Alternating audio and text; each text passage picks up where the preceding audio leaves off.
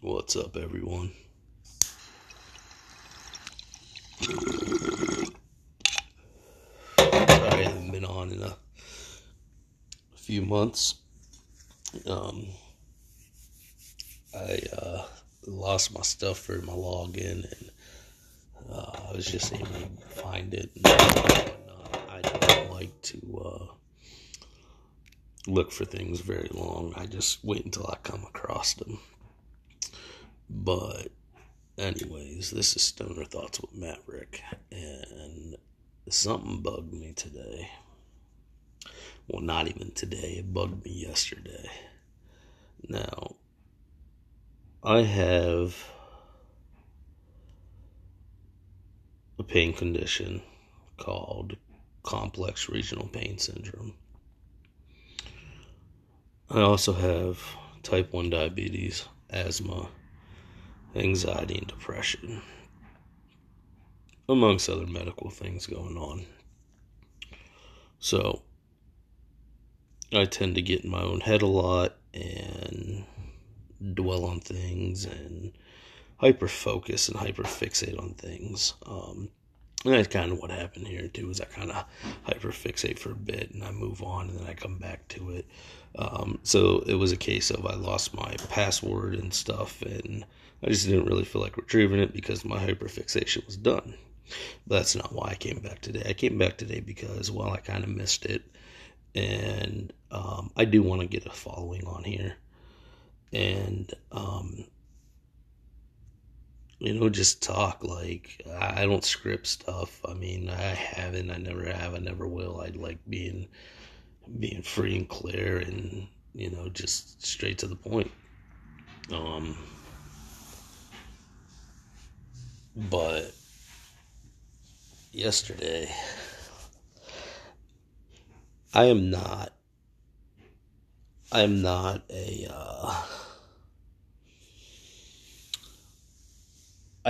Trump fan.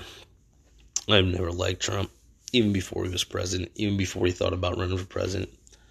I didn't really like him. I thought it'd be hilarious to see him try to run. Wow, that was like 10 years ago. I thought it'd be hilarious to see him try to run because he would lose. But damn, did that bite me in the ass. It was like the worst 4 years of this nation. But, shit.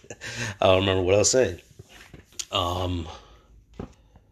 Yeah, so yesterday I had posted something, and I was making a joke because I was watching the news, and they were talking about the job numbers, and I know my personal pages and stuff have Trump supporters on them, so I like to take jabs at them. I'm a shit talker, not even a shit talker because I can back it up, but I like to stir the pot. And yesterday I really stirred the pot, and I said, I can't wait for Trumpers to start blaming Biden for these job numbers. Because, everybody, both sides, Republicans and Democrats, when a new regime takes over, that president that takes it when the first part of the job numbers come out for the first month of the year, they're always in favor of the ex-president, or in negative of the ex-president, depending on how they are. But everybody wants to blame the current president for bad numbers. So I made a joke about that. And this dude who I graduated high school with, I was acquaintances with him in high school. I really wasn't too buddy with him. He got on my post and he started running his mouth telling me I was wrong, and I called him a cunt. No, actually, before I called him a cunt, I called him a racist prick. Because he is. I've seen the shit he posts. I've heard the way he speaks.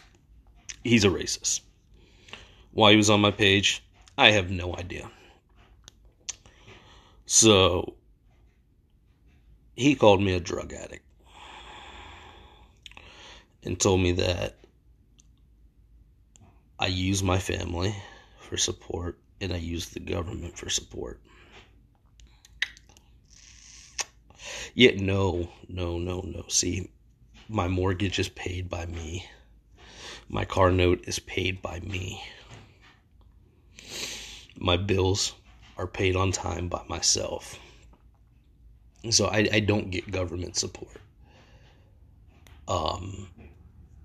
In the way that he's talking, I don't get support from my family at all. In fact, if I were to call my mother and ask her for money, she'd tell me no. She always has, always will. You know, that's a horse of a different color. So he called me a fucking drug addict because I smoke weed. Now, I have my medical marijuana card. His theory is that it doesn't matter if you have the medical marijuana card, it's still illegal, and you are a piece of shit, and you're a drug addict, and this, that, and everything else. And everything he commented with was something about, drug addicts and this and everything else. So every rebuttal I end it with, so what do I know? I'm a drug addict. But it's really sad that we are in 2021 and people still look at pot like it's a drug. No, it's a medicine. And yes, it alters my brain function, but it alters my brain for good. Because when I'm high, my anxiety's down. Means I'm not on edge when it comes to doing schoolwork with my kids, because both of them are out of school right now with COVID. It helps me center myself so I can focus on getting my daily chores done, because the other medical thing I have is adult ADHD. So I can't focus without it. I've taught myself math better than what I've always been able to do. I understand numbers better when I'm high. My house gets clean. My kids are happy. My wife is satisfied and she's happy and she loves the life we have together. In fact, we're getting ready to remodel our house in our yard. It's not bad for a drug addict, right? But in the eyes of people still, it doesn't matter what you're using pot for, it's a drug in their eyes. And, it took me a long time to get my mother and my family okay with me smoking weed.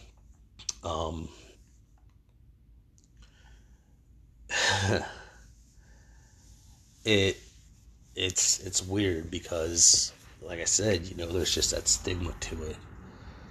Before I got my medical card, and this is how I feel about the medical card. Yeah, it's nice. It gives you that exception to have the weed, but the prices are fucking whacked.